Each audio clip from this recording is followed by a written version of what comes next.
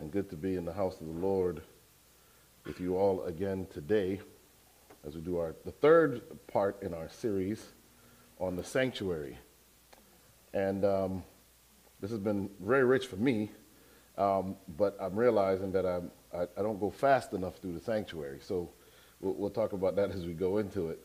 I praise God that we are all here, and that even as for us at least, some of the restrictions of the pandemic are loosening. We're still praying for other parts of the world where it is still quite severe. This was a very harrowing week. Talk about signs of the times. We've watched in the last 2 weeks a building collapse on its own in South Florida.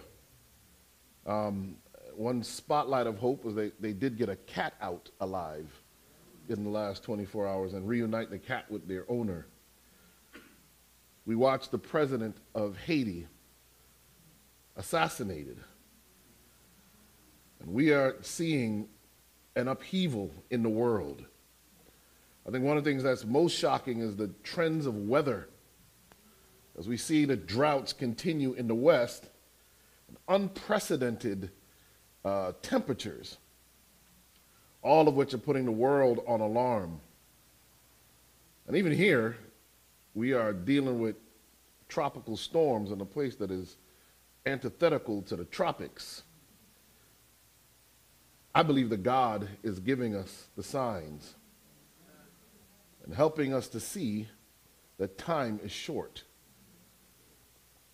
We, as a people, are without excuse if we are caught off guard. Our scripture reading today will be taken from the book of John, the 17th chapter. John chapter 17, we'll read verses 15 through 17. John 17:15 says, I pray not that thou shouldest take them out of the world, but that thou shouldest keep them from the evil. They are not of the world, even as I am not of the world. The last verse is critical. It says, sanctify them through thy truth. Thy word is truth. Thy word is truth. Our message this Sabbath, the sanctuary part 3, the path to holiness. The path to holiness. Let us pray. Father God, we thank you for this opportunity to study your word. As we dive even deeper into your holy sanctuary and the message attached to it, Lord, I pray for the outpouring of your Holy Spirit. Lord, once again, I ask only to be a nail on the wall. Hang a portrait of Christ on that nail. There's no point in me being seen, Father. Instead, we need to hear a word from Christ. This is our prayer in Jesus' precious and holy name. Amen. We're going to go back to Leviticus 9. We were here a couple weeks ago and go through this initial inauguration of the sanctuary.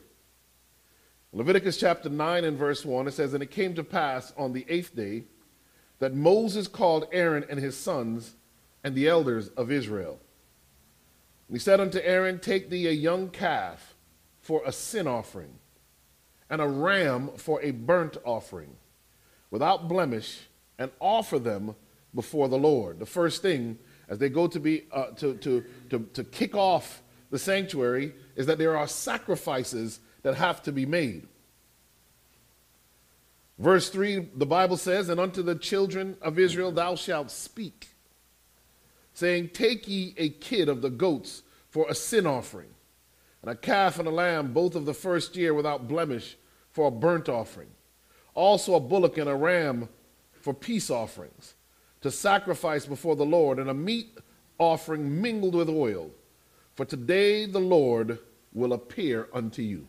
Can you imagine they're given this instruction to go and get these things? They're about to start the sanctuary service.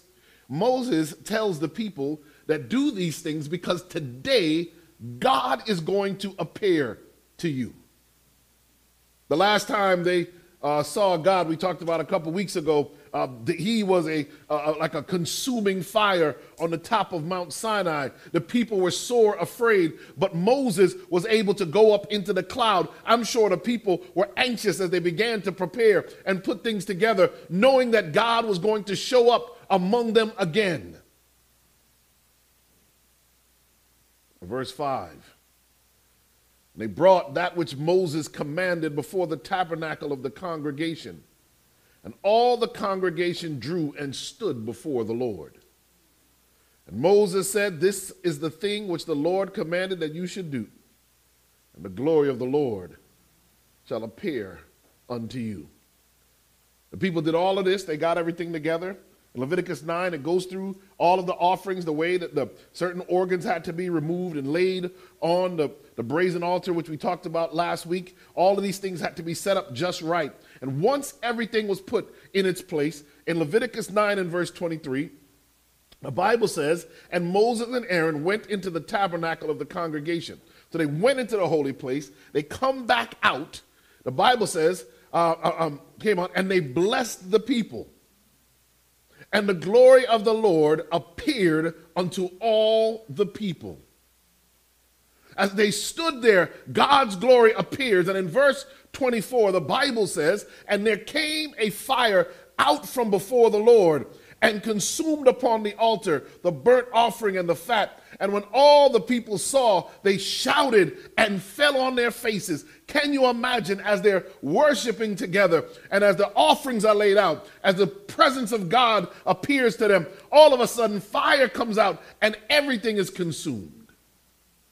They fell on their faces and they worshiped. You know, you can connect the dots to when Elijah on Mount Carmel says, "Listen, whoever is God, fire is going to come down from heaven." There's a connection in the scripture to God and fire. In fact, I think the devil twisted it for a lot of people by making people think he rules a realm that is always on fire. My Bible tells me that God is a devouring fire, that Moses, when he met God, it was a fire that did not consume the bush. And all through the scripture, God is connected to fire. Here is one of those places. And if we are ever to stand before God, we're going to actually have to be able to stand in the presence of a devouring, consuming fire. And what is it looking to consume? Sin. You see, what those offerings represented was sin. That's why they had to be completely burned up. Even as the sanctuary message goes on and you follow these offerings, whatever was offered had to be completely consumed. But of course, as we talked about before, there was a problem.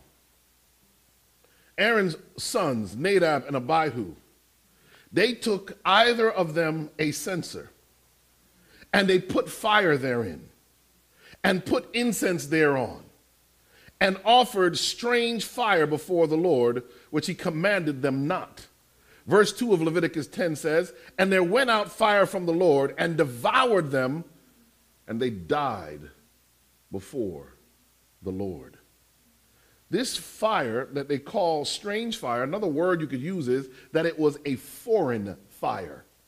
In other words, the only fire that was to be used in the sanctuary was this fire that was to burn continually on the altar. All the other fires, if they had to be started or if they needed to be used, had to come from that fire. They, in their drunkenness, as we talked about before, went and could not tell the difference and got a fire that did not originate from out of God. The Bible says they were destroyed because of it. Then Moses said unto Aaron, "This is it that the Lord spake, saying," watch this, church, "I will be sanctified in them that come nigh me, in those that come near me. And before all the people I will be glorified." The Bible says, and Aaron held his peace. In fact, I won't get into it today, but Aaron they're not even allowed to mourn the death of Nadab and Abihu. And when you read this, what you realize is that God expects us to live up to what we know. Clear instruction had been given to Nadab and Abihu about how they were to conduct themselves, their deportment as priests, how they were supposed to behave. And yet, in their cavalier attitude, they went against God. And it worries me as I look at it, because some folk don't understand the severity and the seriousness of being a part of the house of God. So I ask the question, are we Nadab and Abihu? Are we living the kind of Christian walk where we take what God has given us for granted? Have we been given truth, deep truth, precious truth, eternal truth, and do we take it for granted and walk all over it, in a sense mocking it? Are we like Nadab and Abihu, bringing to a perfect God a strange fire? You see, God did not ask us to stay in the condition we are in. When we offered the sacrifice on the brazen altar, it wasn't so that we could stay the way we are. Here's what one of Job's friends talking to Job says this in Job 15, 14 through 16. He says, "What is man that he should be clean?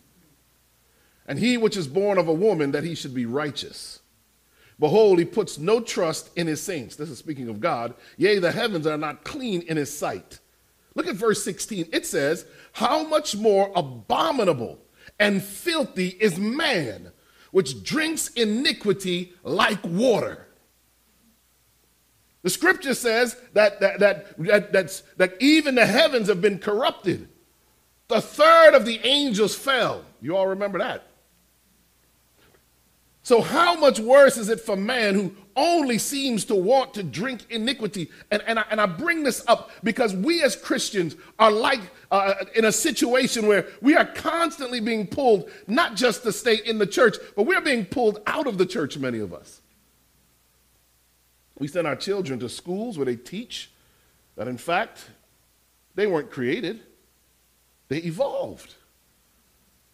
We sit ourselves down in front of programs that teach that any moral way you want to live is perfectly fine. We consume the social media, the TikTok videos of the world, which teach all kinds of things against our God. In fact, what we often are bringing before our Lord is strange fire. Isaiah 64 and verse 6 says, "But we are all as an unclean thing, and all our righteousness are as filthy rags. We all do fade as a leaf, and our iniquities, like the wind, have taken us away." I tell you, I was raised Adventist. I say that all the time, and I can tell you that it took a lot for the truth to really click with me. I see Brother Douglas there in the back. He used to teach us when we were kids the dangers of television. And we wouldn't take you serious, Douglas. It took for me to grow spiritually and understand how impressionable my mind was, for me to begin to stop looking at certain things and watching things. Friends of mine that slipped into the realm of pornography and could never come back out. Marriages ruined because they exposed themselves to strange fire. We have to be careful because we have to and constantly ask ourselves, are we bringing God's strange fire? Instead of lighting this body sanctuary with those things that are holy and pure, are we igniting in ourselves those things which work against our God?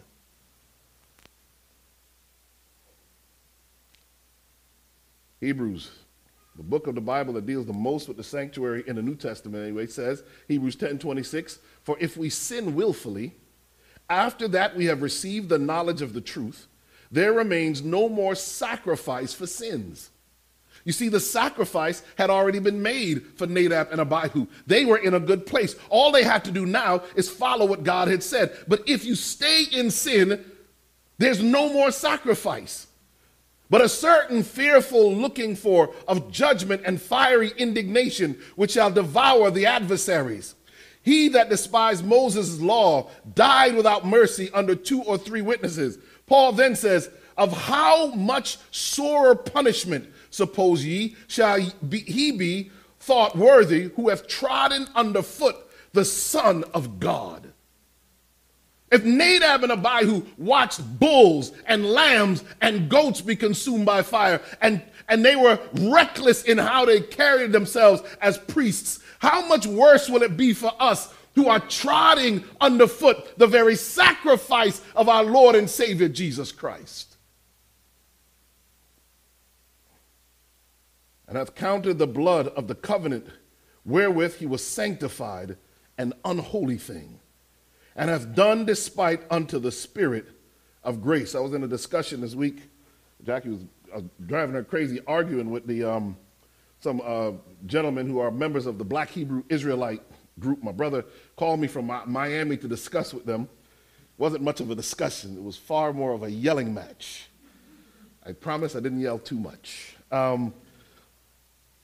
But they said, listen, the only people who can be saved are Hebrews, and they are the Hebrews, and no one else can be saved. And they went to the book of Psalms to say, see, we made a blood covenant, and so we are the only ones that can be saved. And I went to the book of Hebrew, and I said, you're wrong. You see, you are still operating under a system that no longer has sway or power. You see, the blood covenant that I'm under is the blood covenant that happened on Calvary's tree. The blood that was shed there, my high priest went in just once. And I know you guys aren't in Miami sacrificing bulls and goats. Hebrews 10:30. We know him that hath said, vengeance belongs unto me. I will recompense, says the Lord. And again, the Lord shall judge his people. Verse 31, when I read it, sends a chill down my spine. It says, it is a fearful thing to fall into the hands of the living God. When you are in the courtyard of the sanctuary, the brazen altar is made of brass, which is a mixture of copper and tin. Some argue it may have been, it's bronze, which is copper and tin. Some say it may have been brass, which is a copper and zinc. But either way, copper is the primary metal. It is very durable, very strong. It is able to withstand all kinds of heat. And so it was beaten into shape. And it represents judgment. It represents that in order to pass the test of judgment, Christ himself had to be beaten. But like the acacia wood that the brass went over, Christ endured. You see, the acacia wood, insects can't destroy. Isn't that deep? Christ is represented in the altar. And so many, when they get to the altar, when they get to the cross and they believe their sins are forgiven, that's it for them. Christianity is over. I'm saved, and they walk away.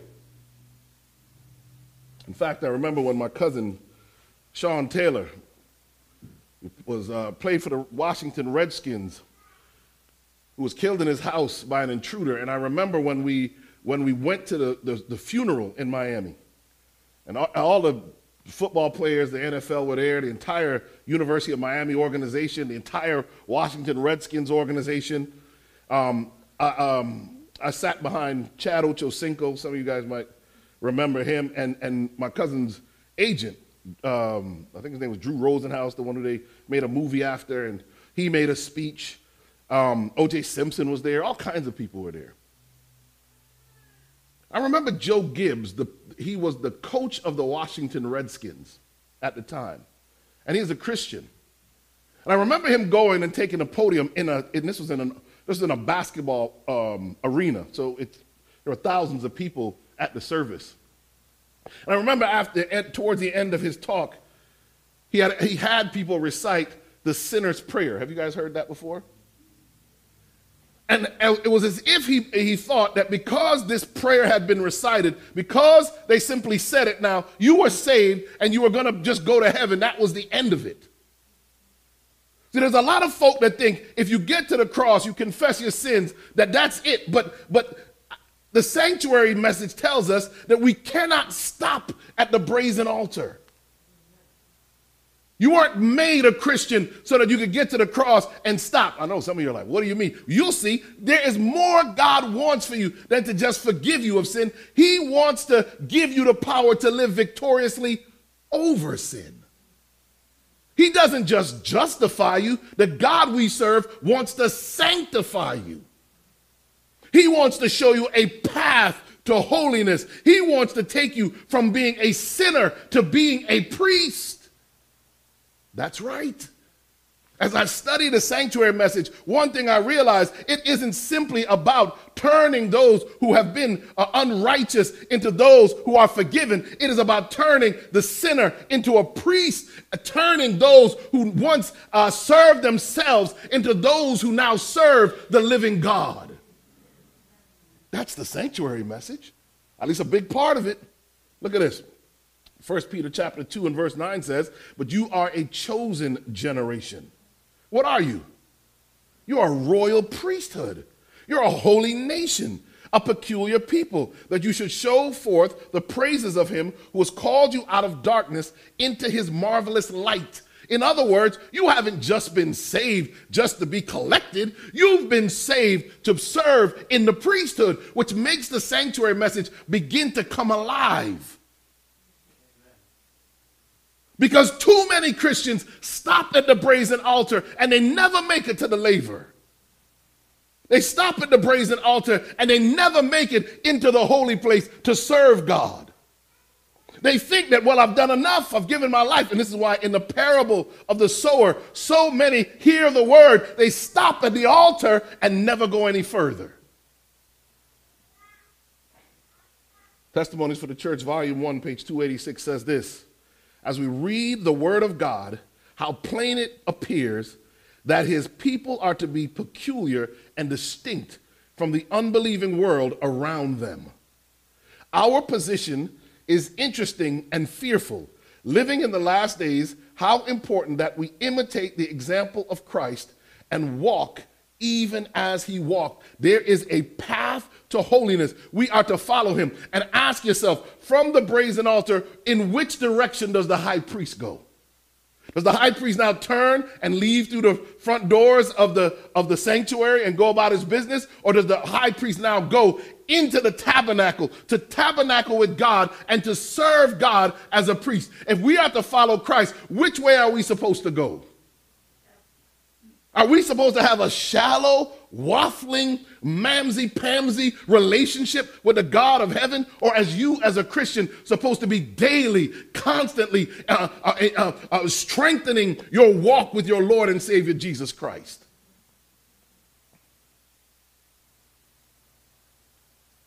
He continues, says, if any man will come after me, let him deny himself and take up his cross and do what? And follow me. The opinions and wisdom of men must not guide or govern us. They always lead away from the cross. And that's not easy. It's not easy to stand and be a Christian in a world of sin. It's not easy to stand for the principles of right when the entire world has decided that living wrong is up to you and you can do whatever you want. In fact, if you try to live a right life in these days, there are going to be those who come after you and say that you are opposed to them and that you don't have a right to do what you're doing. In fact, I hope you can see from what's going on in the world that the climate is being set. The atmosphere in society is beginning to surface, an atmosphere that says persecution will come to those who live as God says live. When you look at the tabernacle, when you look at what happens, you come in through the east gate. Remember, the tribe of Judah would sit over here. It's the tribe from which Jesus would come. You come through the door. The door is Jesus. We talked about that. Even the white linen around the sanctuary represented the righteousness of Christ. It was 7.5 feet high. Why? Because you couldn't just look in. You had to enter in. And you'd come in, and the first thing you'd see is the altar of burnt offerings, this brazen altar, which was the largest piece of furniture in the entire sanctuary system. It was the one that most of the children of Israel were exposed to, but many of them never went any further. Because when you get to what we're going to talk about today for a little bit, it's the bronze laver. This was, interestingly enough, the most used piece of furniture in the entire sanctuary system. The one that represents baptism, because this is where they would wash. The one that represents the death, burial, and resurrection of Christ. Just like baptism, this was the one that was used the most. And here's what's interesting. It is one of the few pieces of furniture that has no dimensions. In other words, there is no bottom to God's ability to save and sanctify. And you had to wash before you could go into the tabernacle. So this laver was actually very incredibly well made. Let me read the description before I talk about it. But it sat on a pedestal, and it was made of just pure bronze. Here's what the Bible says, Exodus 38 and verse 8. And he made the laver of brass, and the foot of it of brass, of the looking glasses of the women assembling, which assembled at the door of the tabernacle of the congregation. They did not have glass like we have today to make mirrors. They would take bronze or brass and polish it so well that you could see yourself in it. Oh, y'all missing this thing. Where you're supposed to wash yourself clean was literally made of substance so you could see where the dirt is. It was designed so that you could see your reflection and know what needed to be washed. This is why you can't stop just at the altar. You got to keep going to the laver because you still got to be washed. You've got to be sanctified, and you've got to see your sin. You've got to see your character defects. Once you're saved, once you're justified by the blood of Jesus Christ, there is work to be done. Because we are supposed to be a royal priesthood, peculiar people. We're not like everybody. We don't watch what everybody else watches or listen to what everybody else listens to. Exodus 30 and verse 17, and the Lord spake unto Moses, saying, Thou shalt also make a laver of brass, and his foot also of brass, to wash withal.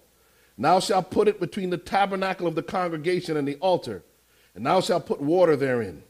For Aaron and his sons shall wash their hands and their feet thereat. When they go into the tabernacle of the congregation, they shall wash with water, that they die not. Or when they come near to the altar to minister, to burn offering made by fire unto the Lord. It's interesting. There were two sets of washings that happened for the priests. When the priests were ordained, as it were, or brought into the priesthood, Moses washed Aaron and his sons head to foot out of the laver. It was a symbol of baptism. Their whole bodies were washed. But here's what's interesting. Before they served as priests, their hands and their feet were washed. Do you think that at the Last Supper, as Jesus dropped to his knees to wash the feet of his disciples, do you think that they made the connection that Jesus was washing his disciples for service, just as Moses had washed Aaron and his sons for service? This is why the ordinance of humility is still an important one. Hands are washed for service. And when you put your hands in the water to wash the other person's feet, your hands are washed. And the feet are washed because our feet are what take us to deliver the gospel. It is a symbol that you can't just stop at the altar. You can't just say, look, I'm saved. I'm going home and watching Netflix. I'll wait there till Jesus comes. No, when you're saved, you've got to put on the priestly garments. You've got to get ready to serve. You've got to be washed from out of the laver. Why? How are you washed? Look at this.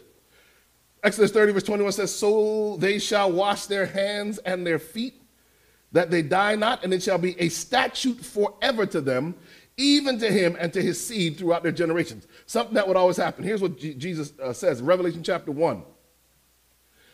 And from Jesus Christ, who is the faithful witness, and the first begotten of the dead, and the prince of the kings of the earth, unto him that loved us, And look at this, and washed us from our sins in his own blood, and hath made us kings and what? Priests unto God and his Father. To him be glory and dominion forever and ever. Amen. They would have to wash, because when they would do these sacrifices, they'd be covered in blood. Now all of that had to be washed. All of it had to be clean. My Bible is telling me that you, when you come to the cross, when you experience what Christ has for you, he wants to wash you. He wants to make you a priest and a king. Look at this one. Ephesians 5:25 and 26 says, husbands, love your wives, even as Christ also loved the church and gave himself for it. Look at verse 26. That he might sanctify and cleanse it with the washing of water by what? The word. It's powerful. The laver represents the fact that when you become a Christian, you must now be washed in God's word. You've got to be washed in his word. That means you should be having daily devotion time, daily time in the word of God, because as the word of God washes over you, what's the most important part? Washes over your mind. It is the word of God that gives you the ability to discern what is right and wrong in a very confusing world and time. If you're not studying God's word, you're going in the wrong direction. It's God's word that will do this. I have the Bible app on my phone, and sometimes in my car, I just let the chapters play. Just let it read. There's no excuse not to be engaged with God's word with all the technology we have now. On your commute to work, either on the way there or on the way home, commit to just listening to God's word. Let me tell you something. You will go through the Bible so fast. I've gone through the Bible several times just listening to it in my car. It is God's word. You have been called to be washed. Romans 6 verse 18 says this, being then made free from sin, you became the servants of righteousness. See, there are a lot of folks who think, well, I've been made free by Jesus. I'm just free. I can just go do whatever I want now. In fact, there are those who claim a doctrine that is a hellish doctrine, a doctrine that says, once I'm saved, I'm always saved. So you come in, you take some Bible study, you get baptized.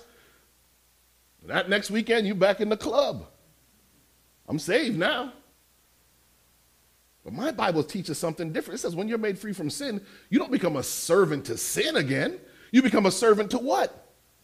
To righteousness.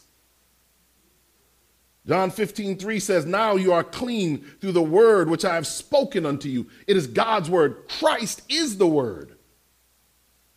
And that's why John 17:15 through 17 is our scripture reading today. He says, I pray not that thou shouldest take them out of the world, but that thou shouldest keep them from the evil. They are not of the world, even as I am not of the world. Sanctify them through thy truth. Thy word is truth. The laver represents the development of character, the washing, and remember, every time before they went to do anything at the altar, they had to wash. Before they went into the tabernacle, hands and feet had to be washed. They had to constantly, it was the most used piece of furniture, and it represents what the word of God does to the Christian who is a Bible-believing Christian. As you study the word, it begins to purify you. What is it purifying? All of those defects of character. We all have them. I just read an interesting book, What Happened to You? Oprah Winfrey and a psychiatrist read this book, and I can't say I agree with everything in the book, except that I found it fascinating how they tied how people behave later in life to traumas that happened to them as a child. Very profound. And let me tell you something. The reason many of us have character defects and flaws is in part because some of us, when we were growing up, didn't grow up in the nicest of environments or in the happiest of homes. Some of us were neglected and abused. Some of us were treated poorly. And I want to tell you that God loves you so much that when you start to get into the Word with Him, this is one of the things that book was missing. As you get into God's Word, let me tell you something. As I'm reading God's word, I realize not only my shortcomings, God points me back to why I am where I am. And he gives me an opportunity to do something. One of them is to forgive the people that hurt me. God's word does that. We were studying in the book of Mark last night, in the Sermon on the Mount, when Jesus gives the Lord's Prayer in the book of Matthew, how he says, listen, you've got to forgive those that have harmed you. That wasn't easy for me to forgive my father. I'm talking about being at the laver now and really washing. Not easy when you grow up without a father who wants nothing to do with you. I remember playing Pop Warner football in Bloomfield at the park there. And all the other boys' fathers would be lined up. Myself and my brother David, there's nobody there. You try and call him to make a connection, nothing. But it was interesting when I graduated from medical school, he claimed me.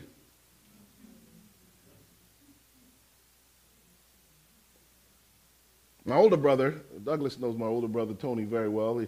I think he may still have a hard time. My father's dead now. But being at the laver means I wash in God's word. And when I wash in it, I am free to liberate myself from those things that bind me. The pain of having a father whose name I carry who wanted nothing to do with me. I've got to wash in the laver. And I praise God. When my father was on his deathbed, at a hospital in Miami, and he had at least that we know of, at least 11 other children. And I remember just myself and my younger brother David, two of the most neglected, if not maybe the most neglected, after he divorced and left my mother. We were the ones sitting in the hospital room, reading the Bible to him, praying with him, telling him that he needs to give his life to the Lord Jesus Christ. I'm talking about a laver experience, church. As a Christian, you don't do what the world does, which is, and what one of my brothers did at the funeral, just basically spill all the man's dirt. Talk horribly about him. No, I've been washed in the laver. I want to know that I am a participating in the work of God, and I want to introduce this man in all of his brokenness to the perfect high priest, Jesus Christ. That's the power of the sanctuary message. You realize no one comes to the sanctuary themselves clean and perfect. Even Aaron and his sons had to do a sin offering before they started doing what they did. But church, you've got to have laver experiences. You've got to allow the word of God to wash over you so that you don't hate folk. So you're not mad at people. I look at the racial tension in this country and I say that the whole country needs a laver experience. Everybody's mad at each other. There's more division in the country today than there probably was 30 years ago. And it takes an understanding of God's word to look at the word and understand life in the context of eternity. Because you see, that's one of the things the word does for you. And once I start looking at the world in the context of eternity, I realize I don't have long here. I don't have enough time here to be mad at you and angry at this one and fighting over that. I want to make sure my calling and election is sure. I want to put on the priestly robes that God has for me. And I could get into the priestly robes, and maybe in one of the later sessions, we'll keep going with this. I mean, Alex and I may just have to come at nights and we record the rest of it because we're going to get all the way through the sanctuary, I promise.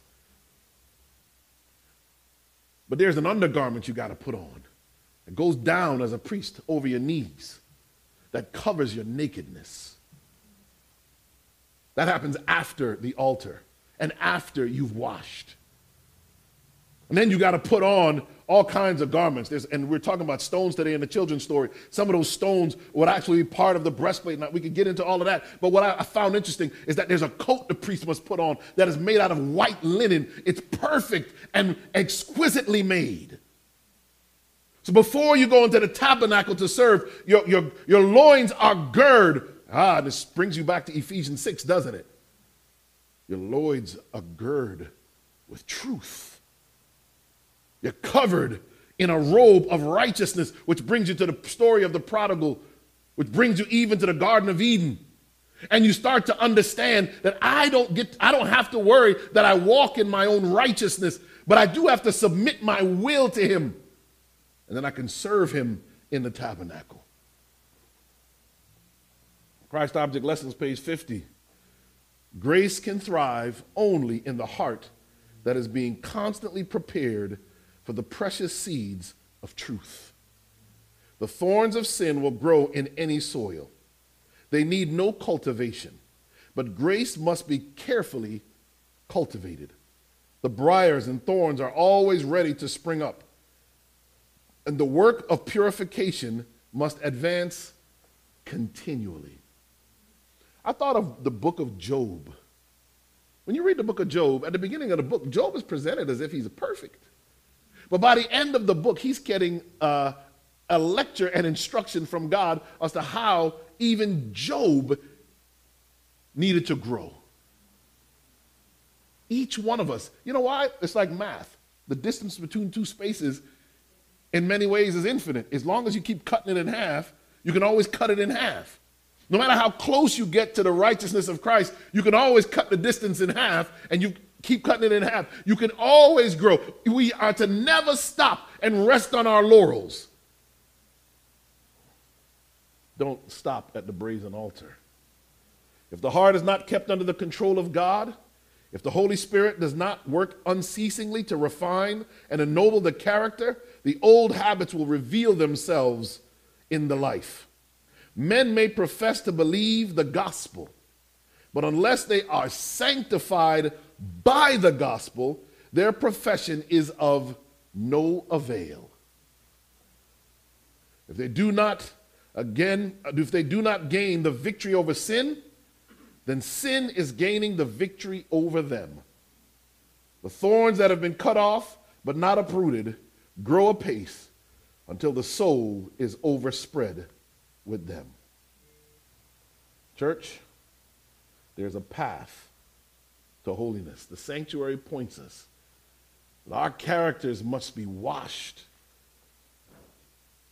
And I can tell you, one of the things that I thank God for is that in the process of the labor experience I had even with my father, I was able to not only meet siblings I hadn't met, but introduce even them to the Lord Jesus Christ. Not enough to stop at the altar and say, I've been forgiven, and go home. Each one of us has work to do as priests in the house of the living God. I'm going to ask you to stand, but let me ask Jackie and Janae to come up first and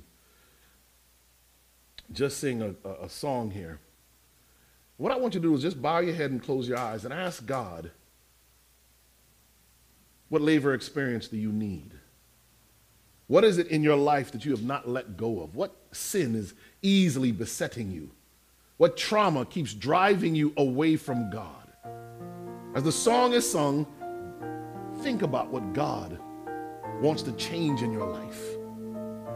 And let's believe him that he can make us clean.